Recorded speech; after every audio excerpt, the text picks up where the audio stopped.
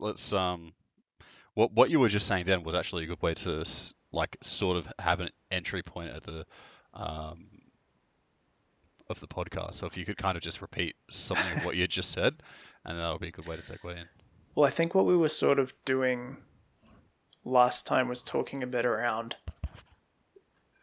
Once we'd moved off the software topic, we moved into sort of a bit about what we were doing, and it seemed like the main thrust of the problems we were having were around the actual act of getting the work done. Not only getting the work done, but getting the work completed in enough time that it felt worthwhile, but also knowing when to sort of give up on things, knowing when you've learned as much as you are going to learn from a particular project and where that line sort of is and how to keep moving and not to get stuck in something and spend 2 months on it, when you've already taken away everything that you are going to take from that project.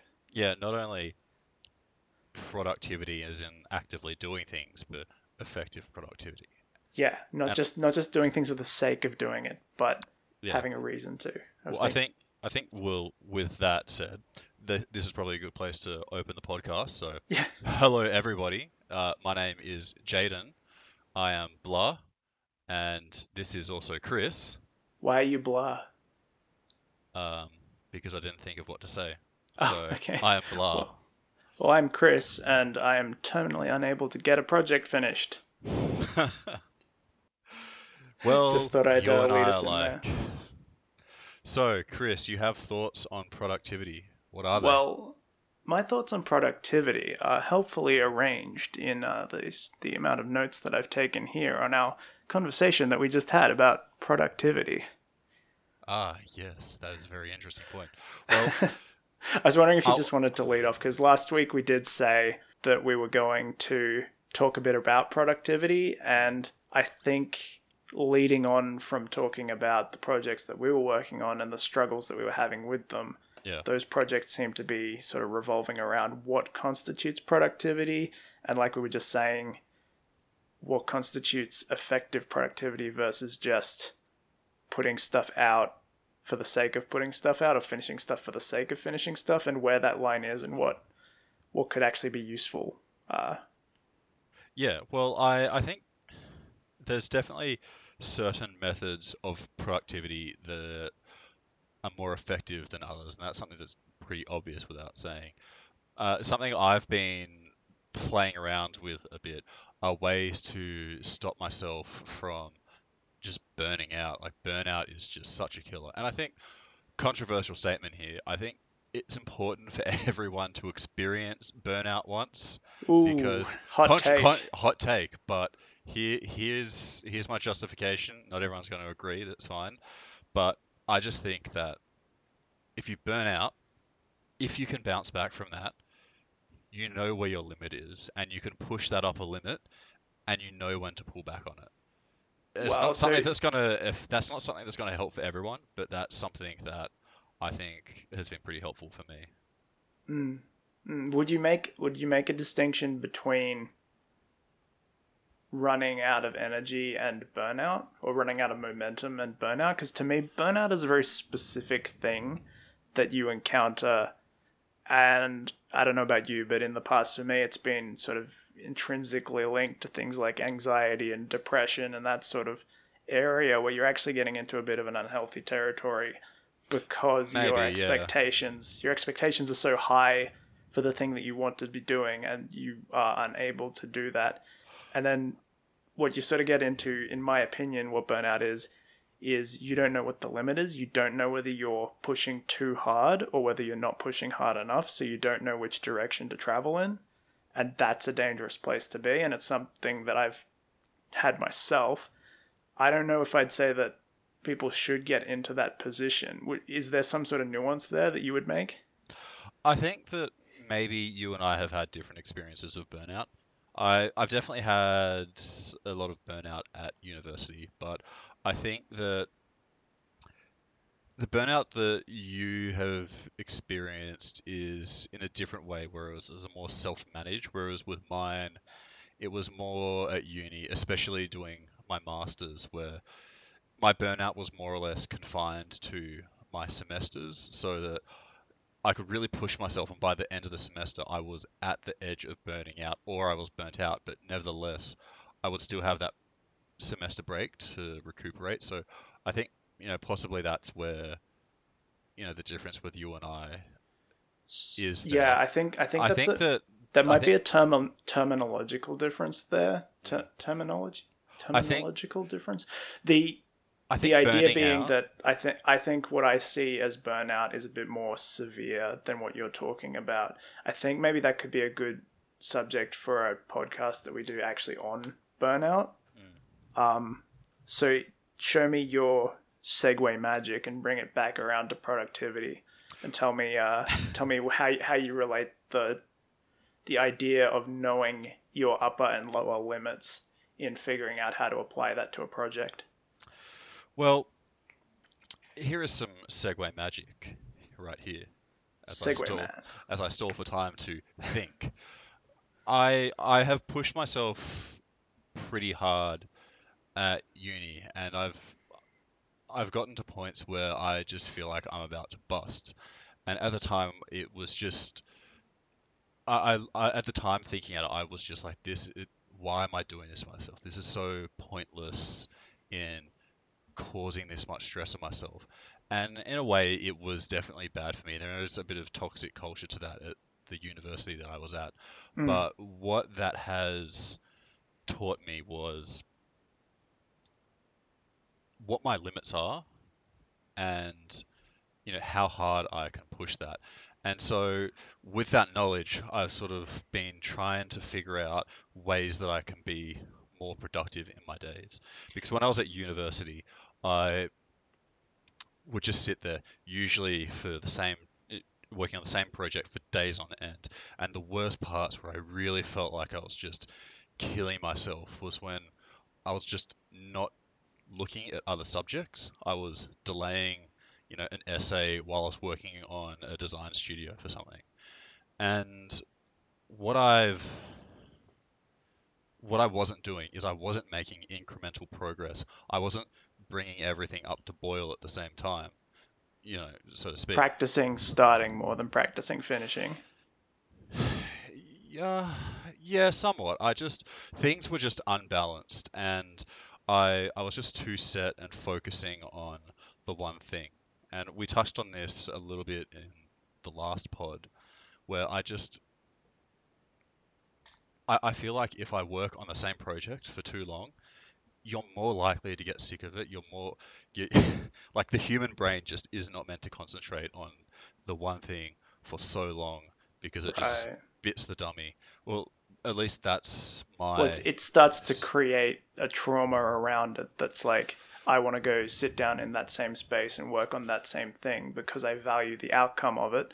But then your body has a physical reaction that's like, no, no, no, you don't want to do that. What we want to do is go play video games and eat greasy food.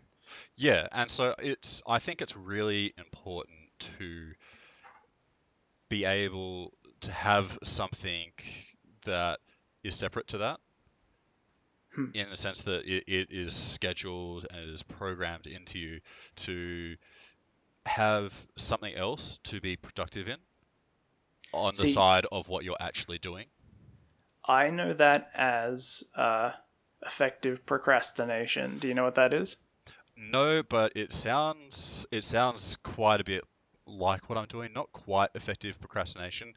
Mine more of comes around from indecisiveness of things that I want to do. So, as I've touched in the other pods, I want to have a business in ArcViz, architectural rendering, but I also want to be a stylized environment artist or prop Hmm. artist. And at this point, I've decided, okay, I really want to just push uh, doing stylized art quite hard. I really want to make some good progress because I've been telling myself for years that I'm going to develop that skill further. But at the same time, I'm not ready to give up on ArcViz. I do have some potential there, and I've got some clients, willing to go ahead with some projects. So in the meantime of not having any clients, what I've decided to do to continue to sharpen my skills in Archiviers and keep my portfolio up to date and to help myself find new clients is I've dedicated myself every day at about the same time. So about 8 o'clock, I'll go to a cafe, pull out my laptop, I'm that guy, and and I'll do an hour of ArcViz. And then I go home and I'll have breakfast, brush my teeth, whatever, and then I'll spend the rest of my day um, working on game art, working on Mm. stylized art. And the great thing about that is that it gives me this sense of once I've done that, the whole day is just a little bit of pressure is taken off because I feel like I haven't completely neglected this other thing, which is a problem that I had at uni where if I was working on designing a building for an assignment and then I had these essays that I was just neglecting these other things that I had to do that I wanted to do, but I was just completely neglecting. I wasn't making any incremental progress, which I think is probably a key word here.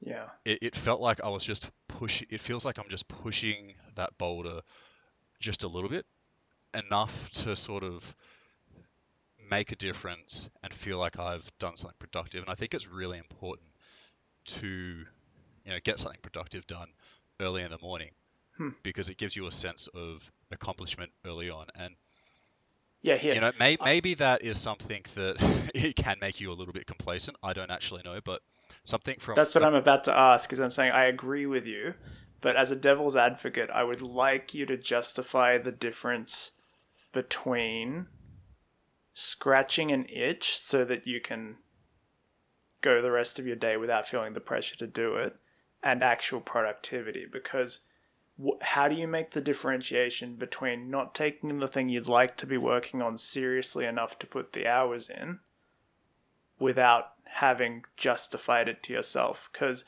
I'm not saying that this is happening, but an uncharitable take would be that you don't believe in your goal of hand painted CG art enough to feel like you've achieved something by working on that alone, and that by having to do that hour in the morning of ArcViz, you've done your big boy work, you've done your adult work, and then that gives you the justification to play the rest of the day. So, what would you say to that? I'm not saying that that's how I feel yeah. about it. I'm just saying that it could be a critique of that particular argument. Well, it goes back to my previous experience doing this. So what I and the reason why I started doing this is that a couple of years ago I went in back to working in architecture and the days were just so long and so grindy no matter what part of a project I was working on, even if it was something that I actually really enjoyed. Just getting through the day really was just it was a bit difficult. And at some point, I thought, I want to make some progress towards this goal. I want to make some progress towards working towards ArcViz. So I'd get this work that I was at, it had a cafe across the road, the same cafe that I go to now, and I would show up there an hour before I start work, and I'd do an hour. And this is actually a term that my friend used to do the same thing, and he called it an hour. And so I do an hour of work of ArcViz, and then I'd go into work and just I didn't realize this at first, but my days were just so much better. It was so much easier to get through the work, and Hmm. I really noticed it so much significantly when if I woke up late and I didn't have time to go and do that hour of 3D art before I started my actual job. And I think this is just pure skepticism, not a scientist, not a doctor here, but I think that getting something accomplished early on in the day must release some sort of neurochemical like serotonin or something like that, and that's just a good way to perk you up in the morning for the rest of your day. And It's quick wins, right? It's it's it's it's it's not this about justifying the work later in the day. It's about having completed something, so you've given yourself the space to explore the rest of the day. Yeah, So you feel it's like the way I would. you're not chasing to catch up with the pack. You are at the head of the pack comfortably, which gives you the space to sort of focus on things that might be less immediately satisfying. Yeah, what the way I would describe it is it gets the ball rolling in a really great way. And it's sort of related to this military thing that they do where some of the viewers might have seen it online. There's this, I think it might have been a TED talk or a speech by a military official. I can't remember if they're Australian or American, and they were explaining why they make their soldiers make their beds perfectly every single morning.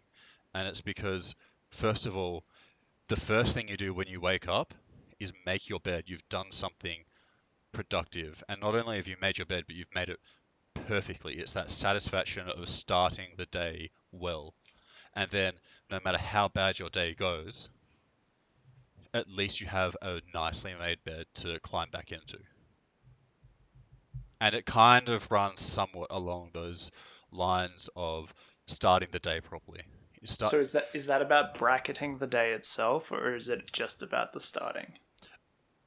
uh, for me, it's just about the starting. It's starting the day on a positive note because there's nothing worse than like starting the day poorly where you wake up late or whatever and then you kind of just scroll on social media for a while in bed and then Mm. you go to the toilet and you kind of just go, I'm tired, and then you slowly have breakfast. But no, if you pull yourself out of bed, you do your morning routine that you have to do really quickly, and you get some work done, then you've kind of gotten something under your belt. And I think this is just me theorizing here, but I think maybe that has something to do with possibly releasing some sort of dopamine or whatever, and that kind of gets you in a good mood and a good rhythm for the rest of the day. It gets you in a productive mindset because honestly, that's what it does for me. It gets me in a Mm. productive mindset. Well, yeah, it at least gets rid of white page syndrome, where the scope of the work is as vast as you can imagine because you haven't broken it down into the smaller tasks yet. And that's Have you read a book called Eat That Frog? I have not, but I've heard of it. I've heard of the term. So the main thrust of it is that you're supposed to just do the hard thing that you're dreading first instead of just Yes. wombling around doing whatever you want. You just do the hard thing first, you get it out of the way, and then you focus on all the little other bits that you would have probably preferenced. Yes, actually that is exactly it because Arcvis Because is my just as an addition to that, my question to you would be: are you eating a frog in that you foresee something challenging or unpleasant that you need to get out of the way, or are you doing something that drags you out of bed because it's something you want to do and you take pleasure in? Because I think there is a subtle but a meaningful difference between the two. this sounds counterintuitive, but both. Both in a sense that I enjoy ArcViz and doing that and moving that boulder forwards makes me feel like, yes, I'm on the path to being a freelancer and I'm producing a body of work that I will be happy with. But with Mm. that said, I definitely, for me, I love stylized hand painted art much more than ArcViz. If I had to pick one, sorry, ArcViz, it's gonna have to be stylized art. But And so here's why don't you leap out of bed with the incentive of getting up, of doing an hour of hand painted instead of architecture? What's the justification?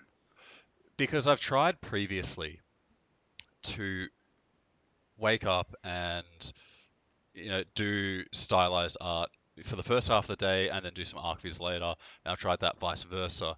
I found that if I just get some ArcViz done in the morning, then I'm free to do game art for the rest of the day. So it is a It pulls me permission out. thing. Yeah, it pulls me out of bed in a sense that time to go and get myself towards a lifestyle and a business that I really want to do. But it also, once I've done that, I'm free to do the art that I prefer. It's not that I don't like doing ArcViz, it's that there are other modes of art that I like better. It's about not letting the thing that you want to do consume your entire life as a 9 to 5 Yeah, day job might otherwise do. It's about accepting that you're a dimensional person outside of that, and that if you're making incremental progress, that incremental progress is and can be enough. Sometimes it won't be, sometimes you'll have to put more mm, hours mm, in, but yeah, it's accepting that once you've done it, you've at least moved the boulder a little bit. yeah, exactly. And like you just said, sometimes it can require you to put a bit more effort in. And I think that if you are in a situation where you think, oh, this this thing requires more effort, at least the boulder's already moving. At least you haven't just sat there procrastinating it for 2 weeks or a month or a week or however long. At Mm. least you have actually made some decent progress. At least it's moving. You don't have to start from zero. And is that productivity to you? Is that what productivity looks like or is defined by? No, I think there's a lot of different uh, types of productivity. I think that there's more, as I said, there's more effective ways of productivity than others. And I think it's a fairly effective productivity, for me at least, to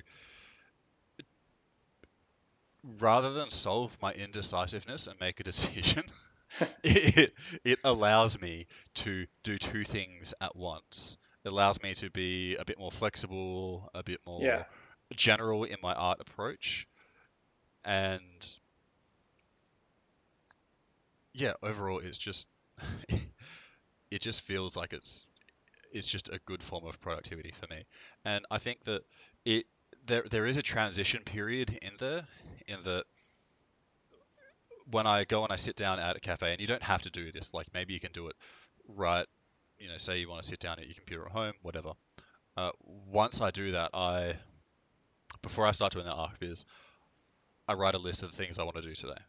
I've got a little booklet that's roughly pocket size, and I just have like just to do things on the day, and Yeah. at the top it'll be ArcViz an hour, and I then have to admit that lists for me have been the highest leverage thing for productivity. It's breaking it down to the actual simplest next step. I don't know if I'd do something like ArcViz 1 hour because to me that would be a little bit too general. I think I'd it'd be like, go to cafe, set up laptop, open project file. Like it has to be that granular because if it's not, then you're applying thought to the process. And as soon as you start applying thought, you're applying choice. And when choice happens, you start making decisions against your own interest in the moment. Would you agree to that? yes, but I think it's something that really depends on the individual. I've tried to be really granular before with my lists, and it just doesn't work as well for me. I'm going to go back and I'm try it a little bit more, but I'm just trying out how being more broad with things will be, because I Mm. find that if I'm going too granular, it's one of those things where I find it works on paper, but then when I'm in the moment and I'm doing things, I'm like, I could really push this a little bit further. Like And then you don't maybe I don't have respect. to. So for me, what I find is I'll write a series of things, of tasks that I want to do. So hang on, let me open it up now and see some of the things that I have. See, I think that when you do that, I think it, as you say, it is down to the individual because I do need the specificity. I need to have the a moment at the start where I sit down and me and my wife had this saying, and we have to remind each other of it constantly because we're both very procrastinating people. Um, no time spent planning is time wasted because if you Yeah. actually set aside a specific time for planning before you begin a process or a project, you've sort of accounted for the entire process before you've started. So you always know what your next step is. Mm. And if you know what your next step is, you've removed the need to actually really think about it unless you encounter an unforeseen obstacle, at which point you can sort of re engage your executive function and be a bit more critical about it. But just It for automates general, things in your brain. yeah, it allows you Uh, to remove the choice that you need to make constantly in art, because art's already about choices. It's about momentary, what's better, this or that, or what can I do, this or that. And if on top of that you're trying to like ask why, and you're trying to question, and you're trying to sort of interpret the most productive process while you're in the process, I guess what it comes down to is something that I always heard from Pixar artists. I couldn't quote you a specific place because it was years ago that I was investigating all this stuff, but they always said trust the process. mm, Put the process in place, trust the process, do the process, and then if you get to the other end and something was like higher leverage, and if something was harder than it needed to be, then once you've completed one iteration of the thing, you go back and you fix the thing. You don't try and build the train track as you're riding the train. yes, I think this kind of leads into something else that I wanted to talk about, which was routine and automating things in your brain. And Yeah, so habit. yeah, habit. I've read a little bit in psychology, not not too deep at all, mostly just in things that are relevant for me in being productive. Yeah. And that we need routine as humans. If we don't have routine, we just become these Sedentary, we just sugar consuming blobs. yeah, we just become like a shell of something that, we could be or something like that. When you have, say, like when you've got a child and if you have them in a routine, they wake up at this time, they eat at these times, and they go to bed at these times, and all that sort of stuff. They are much easier to manage. If you don't have a child in a routine, Oh, they're 100%. just an absolute little devil. One, And one of my previous jobs was being an education assistant for disabled children in school, and especially autistic brains and people on the spectrum and people with ADHD and all these behavioral systems. These are just sort of like a deficiency or an amplification of traits that everybody has anyway. That's why they call it a spectrum, because everybody's on it. It just depends on which end you're on or whether you're more in the middle. mm, The thing that I've always noticed is that anything that applies to people who are at a bit of a disadvantage or an advantage, however you choose to describe it, in that way, it applies to regular people as well. And that structure that you're talking about, every time, if you get them on a repetitive schedule, it's never going to be so repetitive because of life, because of the chaos theory and the universe around us, that it becomes unmanageable. You're not creating a Groundhog Day for yourself or other people. You're just giving yourself a framework to live by. mm. Yeah, what it does is it automates things in your brain. It's the things in your day that are most likely going to happen tomorrow and the day after and the day after and the day after. And so if you can do those things in the same way at the same time, it is almost like a circadian rhythm where your brain just kind of knows when to wake up. In a similar way And with you a feel it, routine, you get drawn towards it. yeah, where as in if you've got a routine where you've got to do a particular thing at a particular time in a particular way or something like that, something that's habitual. Mm. It's something that automates it, and everybody has a mental bandwidth. There's only so much that your brain can process in a day, and Yeah. by freeing that up, in having by not having to think about, oh shit, how could oh, what am I going to do for dinner? Or if you've got something sorted, if what to do for dinner, if you have dinner at a certain time, uh, or you've got a certain time to go buy your dinners, or you have a certain time that you pre-cook or whatever, then that takes a lot of that stress away from you. It's already done. It's already automated, which is something very hypocritical that I should be taking advice from.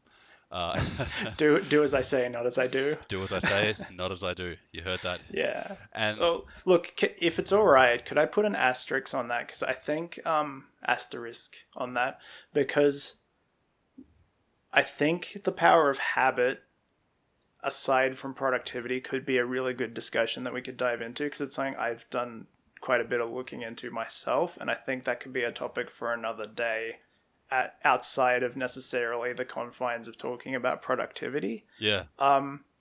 Because there's also this book that I'm in the middle of, which I'd love to finish by the time we actually got around to that, which is Atomic Habits by James Clear.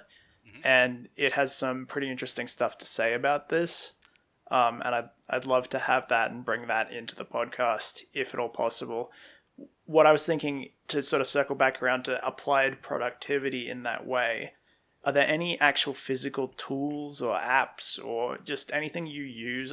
Because, like, for instance, as a tool, you use the act and the habit of going to the cafe and plugging in your laptop and setting that up. Like, that's a ritual, right? Do you have any other rituals or tools or aids that you use to help sort of streamline that productivity, to remove the choice? A notebook, honestly. I think some of the best, and reading. I think two of the things that I've found personally the most useful, they're things that I need to really start implementing again. But previously, when I found what I found the most powerful is writing and reading. You don't specifically have to write about things that you are reading, but I found that when I was at uni, just coming home and reading for half an hour was a really good way to reset my brain, Transition. to transition. And that's less relevant to like the whole productivity thing, but it's sort of relevant in that it was a good way to defragment my brain so that I'd be fresher for the next day, and Bring focus back. bring focus back. And another point was when I was regularly writing. Every day I'd sort of do a bit of work and then write, or whenever I would write in the day, and writing just word vomiting, kind of like what we're doing in this podcast. Stream When of consciousness. just stream of consciousness on the page, formalizing, formalizing your thoughts, I think is just a really great way to help you rationalize things that you're thinking about. And you can, I mean, even if you just talk about, you open a sentence with, I like pizza, and also, And then uh, keep writing from there. yeah, yeah. And then, like, sooner or later, and it's usually sooner, where your brain just kind of goes click, and it's onto a topic that's actually on your mind. Maybe It's not something that's not really verbal, like, not something that you really was aware that you were wanting to think about, but something that was there nagging you. All of a sudden, like, instead of it just passing through your mind, it catches. It catches on Mm. the page, and you're not going to really move past that as easily as you would. You're not going to get distracted as easily as you would in your own mind, and it kind of quiets that echo it, in your head a little it bit. makes it linear, because like your brain can open 9 tabs and one of them's playing music and you can't find it, like, Yes, whereas if you're writing stream of consciousness, it forces all of your brain to work on that linear sentence. totally. And so what that does for me in terms of productivity is that if I have a problem, you know, say I'm doing like game art or whatever, and I have a problem that I can't solve. Say it's like, I don't know, my UVs, or I can't figure out how to paint this certain thing. First of all, just taking a break and walking away every so often is actually a good thing, but also taking a break to do some writing in Mm. that time, you can actually there might actually be a solution there in your head, but you can't really focus on that You have to as take the well. pressure off it before you can change it. Yeah, so you kind of you step away from it, which is the first good thing to do once you get really stuck on something. But then I writing love about it, long walks, man. I gotta say that me the too. highest leverage I get is a long walk, because once you finish thinking about, your tax return and the last stupid thing you said, um, you get through all of that stuff, and then eventually your brain just sort of starts hitting all the topics in sequence, and it just goes this one, this one, this one, and then your brain goes, "Hey, did you realize that this thing was connected to that thing?" And you go, "I did not." And Did now I you do. have you heard of Martin Heidegger? No. Oh, maybe. What's he done? He was a German philosopher in the early 20th century, and so he wrote a lot about walking and thinking, and how those two are just absolutely connected. Like if you want to think, you walk, and that's how he would Mark. really think about. That's how he would really write a lot of the topics of his books. Is that he'd more or less just write them in his head, and like a lot of his philosophical theories would be solved just through walking. You know, going through hikes in forests or the countryside, or even just around cities. And I think it's just allowing your brain the space to think about something less linearly. Because while you're writing, it's turning your brain into a linear stream, which helps you focus. But Mm. when you're walking, you're opening up all those tabs again and you're letting the music play and you It's make almost like connections meditation. that are a bit, yeah, it's a more arbitrary way of interpreting the information. It's less programmatic and more creative. It basically just lets your brain scream it all out. Like your brain kind of just like you go on a walk, you let your brain scream everything out that it's done. You get back from it, it's like, you right? You done? You Yeah, good? All right. And then you sit down yeah, and you look at your work and and you go, hey, so that's what was missing. and you have But that then, quietness. Like I was just gonna say that I also find a really good way of keeping focused once you're in that place. Once you've either done your stream of consciousness writing or you've gone for a big long walk, long showers as well, they can help. oh, But they do use I a lot love of a water, shower. so Yes, the yes, I do not have long showers to think. Yes, that is, yes, I'm a ecological. I'm gonna leave this long pause in. By the way, I hate you. the the problem I was the other thing I was going to talk about was that once you're actually in that moment, you have to preserve that moment. You need to figure out ways not only that you won't be distracted, but that you can expect not to be distracted. Mm. And that's where communication really comes in, especially if you live with other people.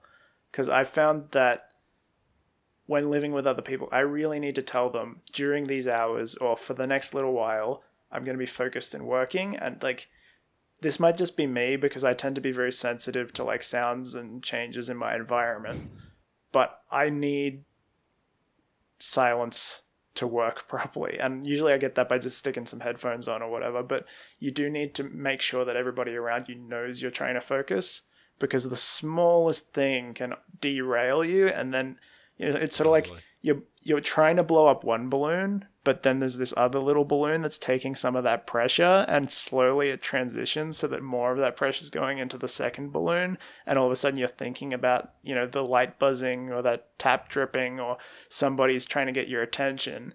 And then you're not thinking about the thing you're doing. And it's like that thing where you've read a sentence and you have to read it three more times because you didn't internalize it because your focus is split. And I think Yeah, it's just as important to maintain that focus as it is to gain it in the first place. I think there definitely does come a point where you have to allow that focus to break because it will, if you don't just snap it, it will just deteriorate.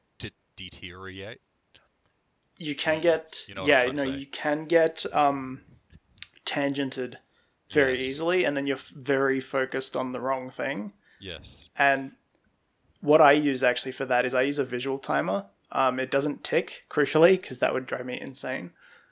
But it's like a egg timer that you just turn a little dial on, and it's got a red band instead of a clock face or a timer, and you can visually see at a glance. It goes for an hour or any increment there in between, but you can visually see exactly how much focus you've got left. And so what I found really handy is having a notebook open next to me while I'm working. When I think of something that's going to distract me, I write it down in the notebook so I'm not worried that it will distract me, and because it'll remind me after that period of focus when I can go and Google that thing that I just thought of. But during that 1 hour that I set, or 30 minutes or 20 minutes or whatever I'm working with at the time, that time, which I can see very easily and which isn't distracting me by having like a huge number on the screen, is just for that one task. Mm. And then if I do tangent, I will get alerted by the alarm when it goes off. If I haven't tangented, I probably need a break anyway. Yes. I think that timers, for me personally, I think they're actually a really good tool because once I don't understand it, how it works in my brain, but when I set a timer to do some work, I just work better. It's just kind of like you know that, and this goes back to me doing an hour in the morning, is that you know that your time is limited, and you're going to say, "Oh crap, I really need to be productive." That 1 hour that I do in the morning, knowing that it's 1 hour, knowing that I'm not just going to sit here forever, uh, and I can just procrastinate, having that sort of hard line set there, drawn in the sand, It's makes it's me a bit more aware and a bit more, uh, less likely to tangent off in my brain or just be like, hey, I wonder what's happening on Reddit or that sort but of then thing. if you even if you do, you're only doing that for however long you've got left on the clock. Like you're not doing that for the next 3 hours because you'll be alerted and you'll be like, oh, I was supposed to be working on such and such. You can just reset the timer. But at that point, you've broken that focus, like you were talking about, so that you refocus on what you're supposed to be doing. Yeah, yeah, I suppose so. Like I suppose for me doing an hour, uh, and what is critically important in getting out of the house and going to a cafe is that I can't just procrastinate. I have to. I, I I can't just sit there for 3 hours or 2 hours because eventually they're gonna go, get the hell out. I feel like being there for an hour at that point is a little Well, bit. that's just because we both have crippling social anxiety. Yeah, yeah. And I think, but having that pressure of having to actually leave makes me less likely to just set the clock back Yeah, because you're not too comfortable. yeah, I'm not too comfortable, and that actually is another thing that I use, another tool, which is, have you heard of Wim Hof? WIM space HOFF. No. So this is something I've been implementing recently, and it was shown to us by a mutual friend. Um, and he's this Scandi dude. I think he's from Finland, possibly. Okay. And he's been pretty famous for like 20 years. You might actually vaguely remember him from, I don't know if you remember this, Ripley's Believe It or Not, where he he got famous off being in Finland or Norway or wherever the hell he's from, and going out and swimming in glacier freezing water or hiking up this frozen mountain in like sub-zero temperatures, like -20, Mm. in shorts with not even a shirt on, not even a t-shirt, and he was completely comfortable for it. He Huh. he would be in this frozen cold water like it's a spa. And when I was a kid and I first saw that, I was like, well, yep, okay, cool. That guy's just a freak of nature, right? And Yep. I'm sure everyone just wrote him off that way at first as well. But over the last 20 years, he has had a lot of studies done on him and conducted sort of through him, where he does have a bit of a personality cult following at this point, which is, it's kind of cool, but it's also, personality It's like cults. it's one hair away from being damaging. Yeah, yeah. Um, and so what he actually attributes this to is a breathing method. So if you want to find this online, just type in Wim Hof breathing method. And Mm. so here, the general gist of it is that humans for too long have become too complacent. Like we are used we are used to just sort of sitting around and then, oh crap, there's a saber-toothed tiger, chasing me, or really having to struggle for your food. Humans have to have a bit of pressure, a bit of adrenaline pumped through them, a bit of stress, not like stress and like, Hmm. oh god, my Sounds a bit boss, like but physical stress. variable speed running when people do that random speed running that they do where they run full out for a couple of minutes at like a sprinting speed, and then they'll like dial it back to a jog, and then they'll go straight back up to running but not quite sprinting, and they'll do that for the entire length of the course because Yeah, it forces your body to adjust more actively to the aerobic intake. yeah. So I'll just sort of explain what the Wim Hof breathing method is. And it's got some other things that I haven't tried, but basically you do 30 really deep breaths in, and that is kind of you breathe straight into your stomach, not literally into your stomach, but so deep that your stomach expands. A Yeah, full breath in. you pull your You diaphragm don't. down. Yep. Uh, you don't pause at all. It's this constant circular stream of breathing the whole time. It's actually kind of like hyperventilating, or it is hyperventilating, whatever. And once, Just casually hyperventilate, you yeah. know. And so on the 30th breath, on the exhale, not the inhale, but the exhale, you hold. So on the exhale, you hold it. And realistically, you hold it for as long as you bear to, but you've got to hold it for the upper levels of what's comfortable, but generally Wim Hof encourages people to hold for 60 Oh, seconds and then oh, yeah, no, no. So you're hyper oxygenating your blood by yes, hyperventilating, yes. and then you're holding your breath to burn off that additional oxygen. Yeah, and what it actually does is not only does it burn off the oxygen, but it also burns off all of the not burn off, but it uses up all of that carbon dioxide. And I'll explain this in a bit more once I've explained how it actually works.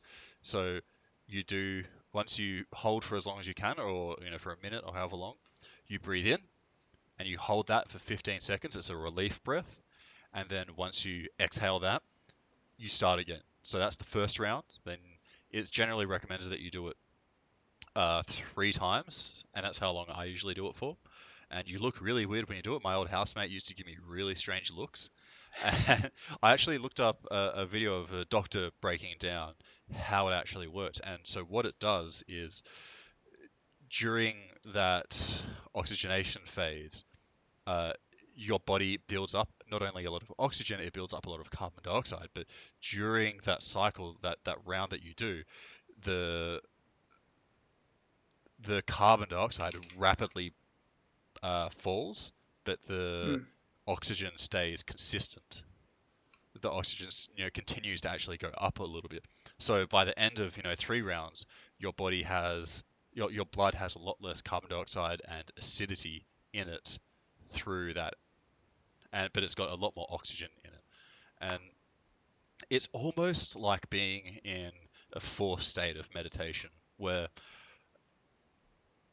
I'll sit down on the couch, and so my living room is north facing. And for you folks in the northern hemisphere, the north facing is where you want to be because that's where the sun goes. If you're in the northern hemisphere, the sun will sort of shine on the southern faces of the buildings, where it's the reverse down here.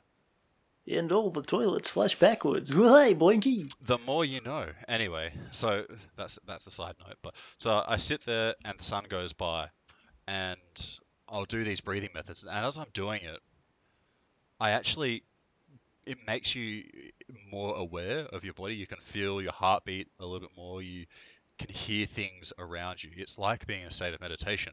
And so when that sun sort of comes by, I can actually feel exactly what's part of my body is in the sunlight because it gets like this intense tingling going through it. Not quite like pins and needles, but just this really intense kind of pleasant tingling going all through my Hmm. body.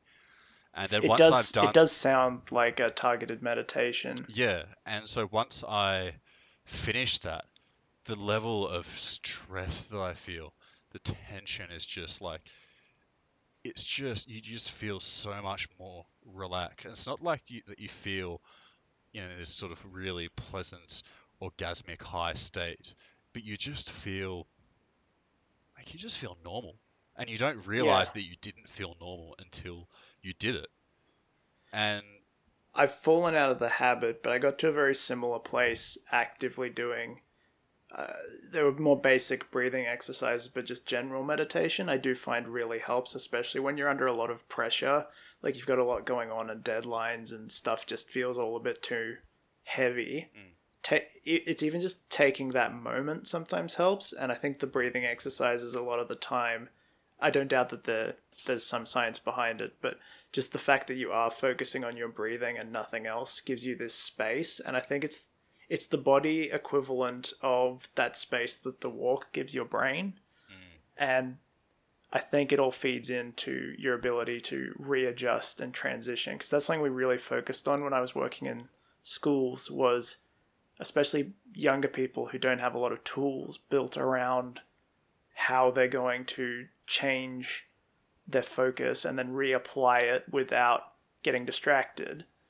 You really do. It's sort of like an essay format. You need to tell them what's going to happen and when it needs to happen, and then you need to tell them what has happened. And there needs to be this transitional period where you're going from one state to another.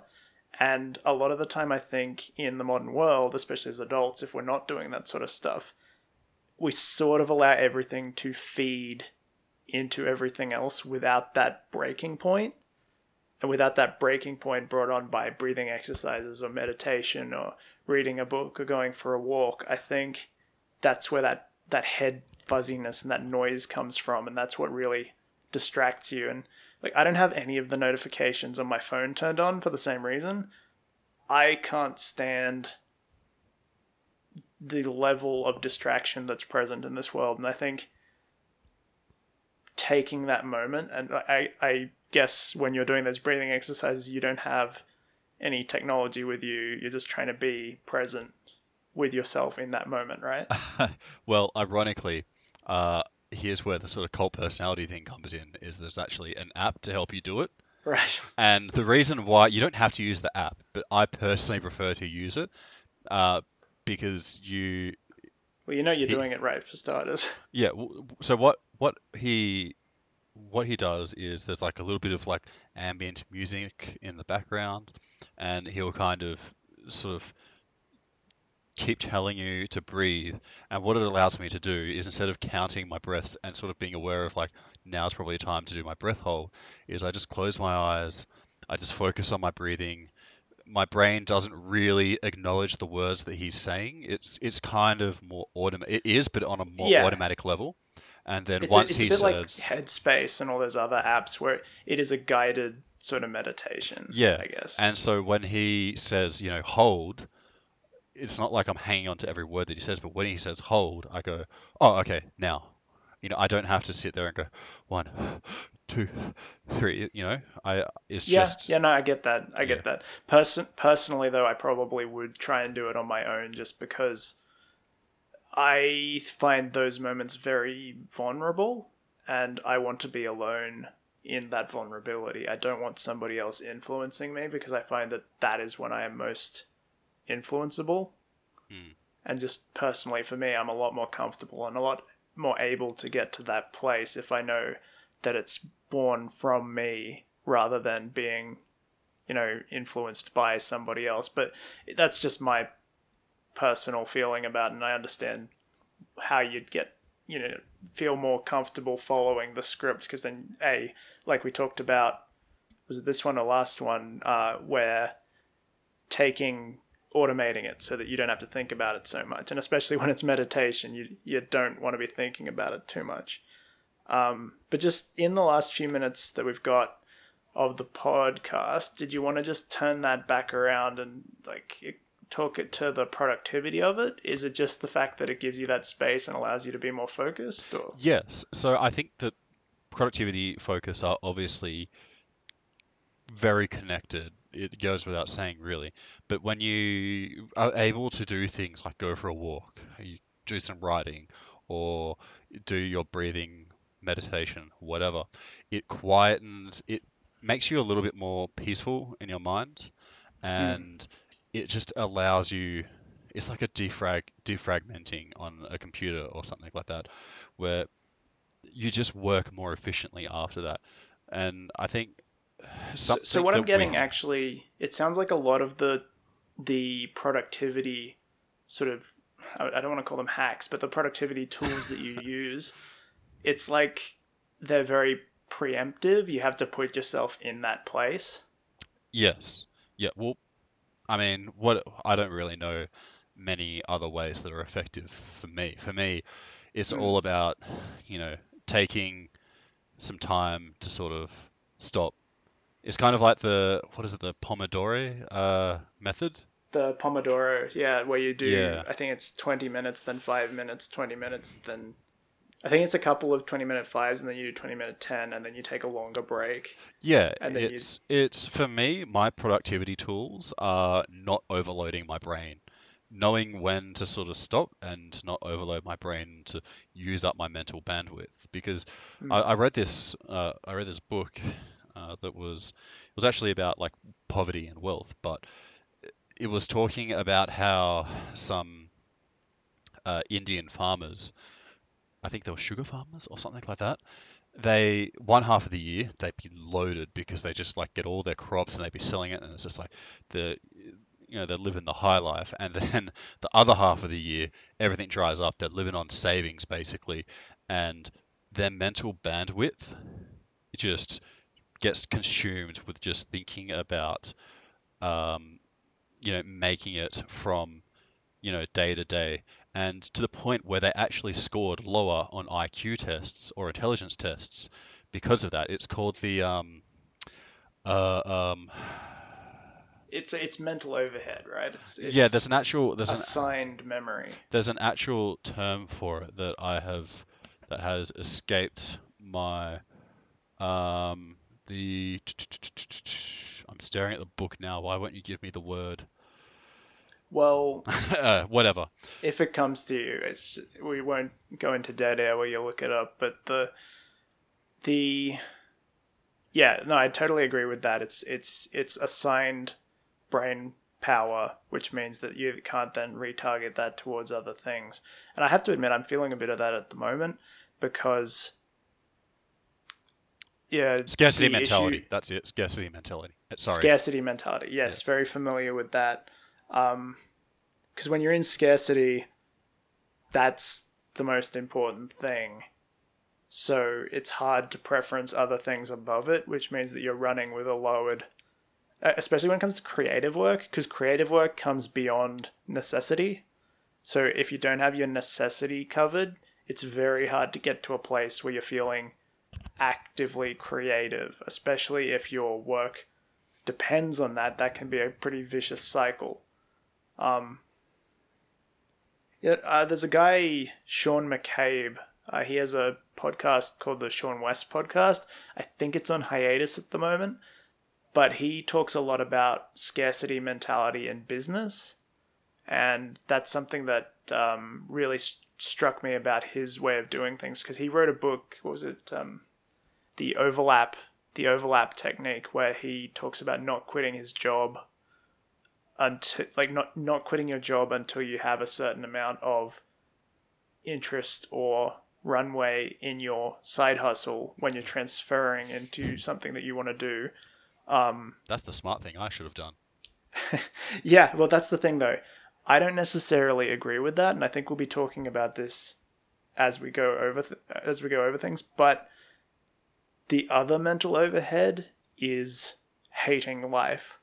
And if you don't have 6 months worth of work in you to get that 6 months runway that you need to quit your job and do something new, in my opinion, you just need to quit because you're going to figure out a way to live, especially if you live in, an advanced westernized world, especially if you live in especially if you live in a country with socialized healthcare and a bit more of a safety net. Yeah. I'm looking at you, America. Um, America. the I think the best thing to do for you is to get out of that situation as soon as possible and then see where you are because Mm. scarcity is assuming that if you quit now you won't find something, and it's also anticipating that you won't be able to be creative or that you won't be able to find something else if it comes to that.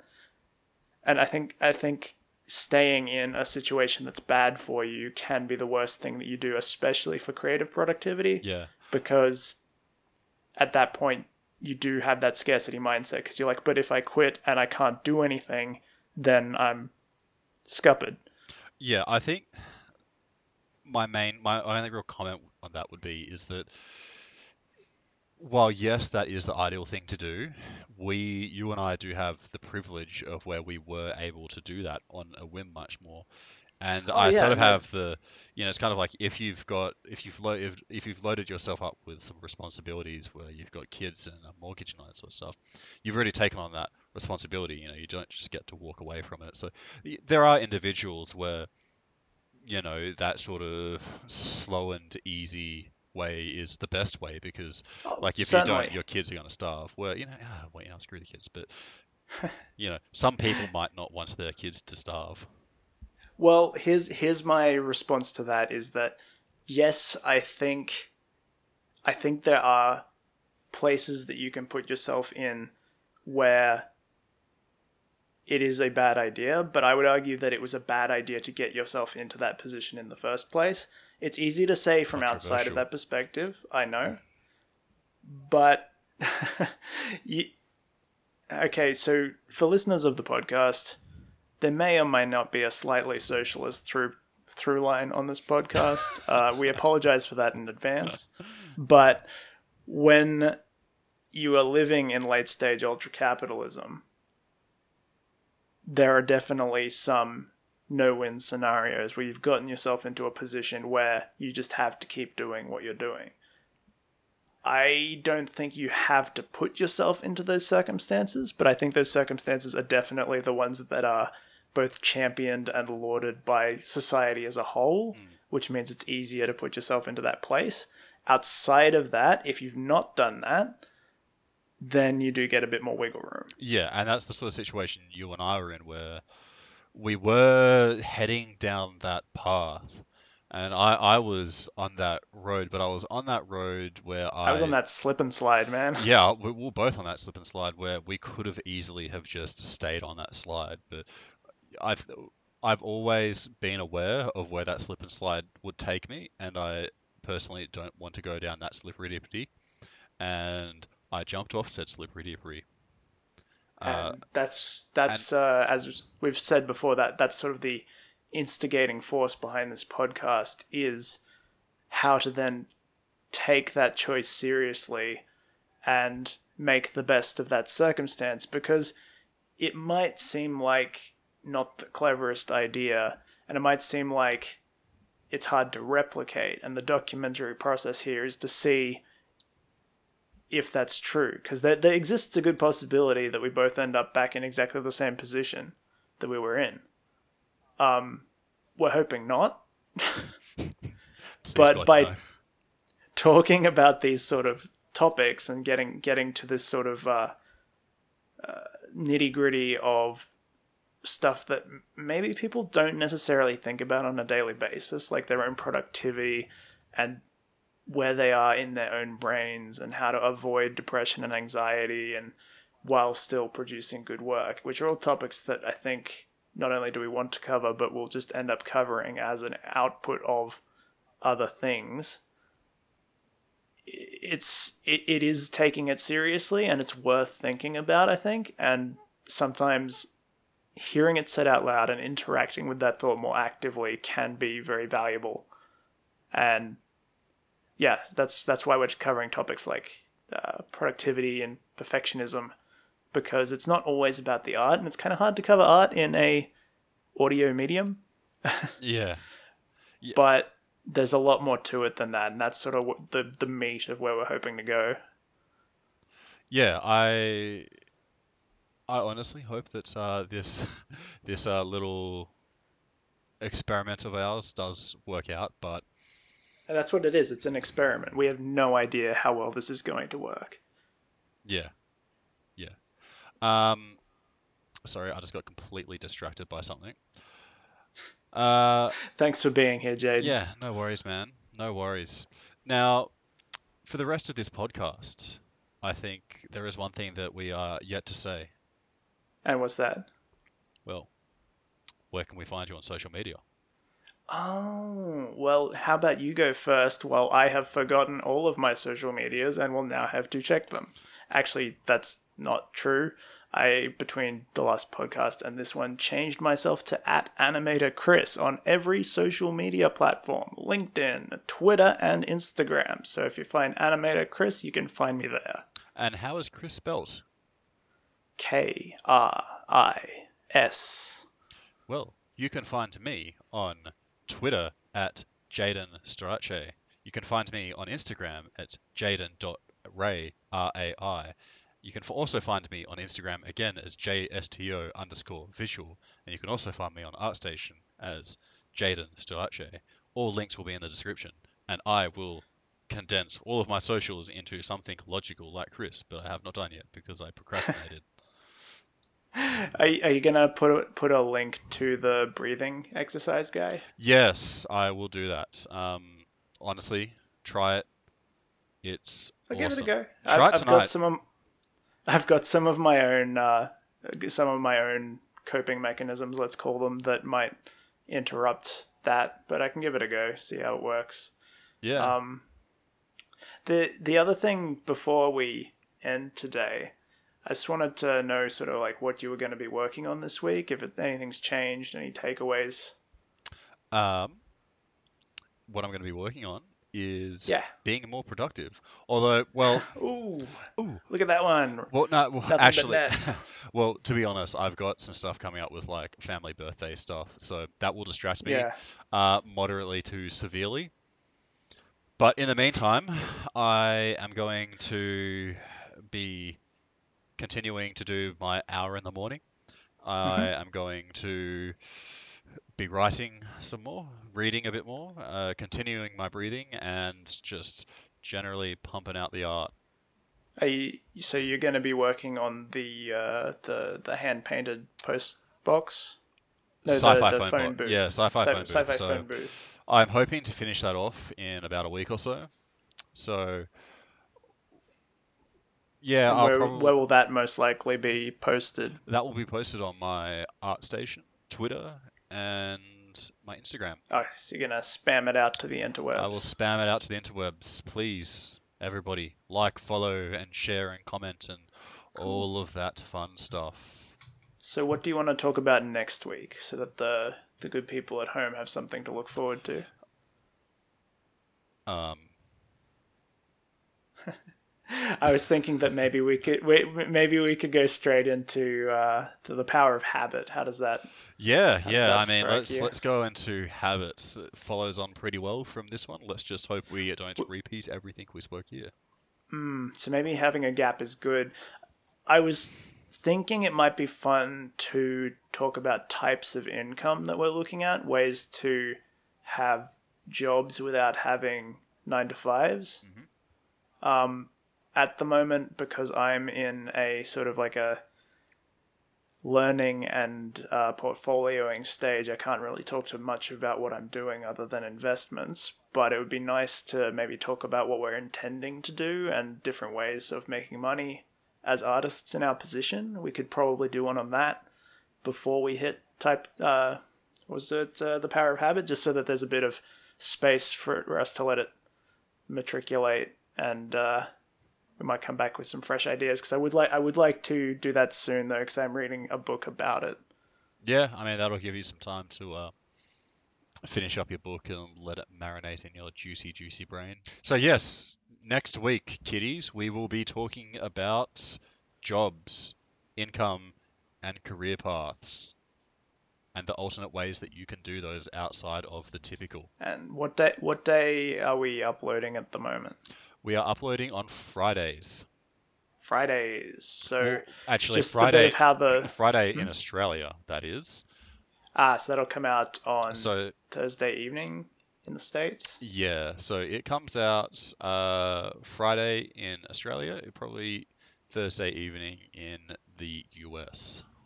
Good show. Yeah, honestly, the this one was a significant improvement from the previous one.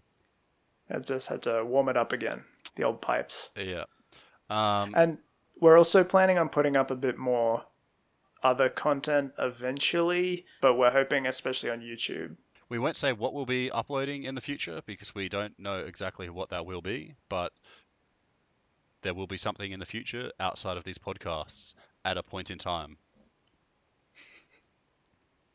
Very cryptic. That sounds a lot cagier than I was trying to make it, but yes, side eyes, extra content for all the good children. This is just my assumption, but I think that once we get, if we get a bunch of views / listens / plays regularly every week, then that will be good for our reach. Great. Well, you heard it here first, folks. Yep. If your interests are aligned with ours and you have nothing but our best interests in mind at all times, then you should definitely share, like, and subscribe. Like, comment, subscribe. See ya!